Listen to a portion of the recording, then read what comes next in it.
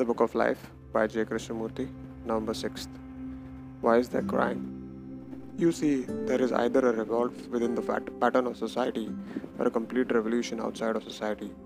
The complete revolution outside of society is what I call religious revolution. Any revolution that is not religious is within society and is therefore no revolution at all, but only a modified continuation of the old pattern.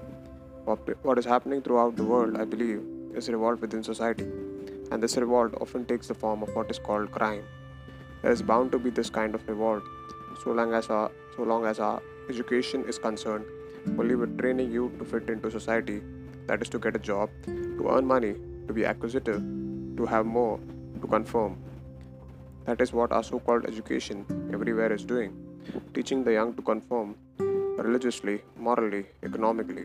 So naturally, the revolt has no meaning except that it must be suppressed, reformed, or controlled. Such revolt is still within the framework of society, and therefore it is not creative at all. But through the right education, we could perhaps bring about a different understanding by helping to free the mind from all conditioning.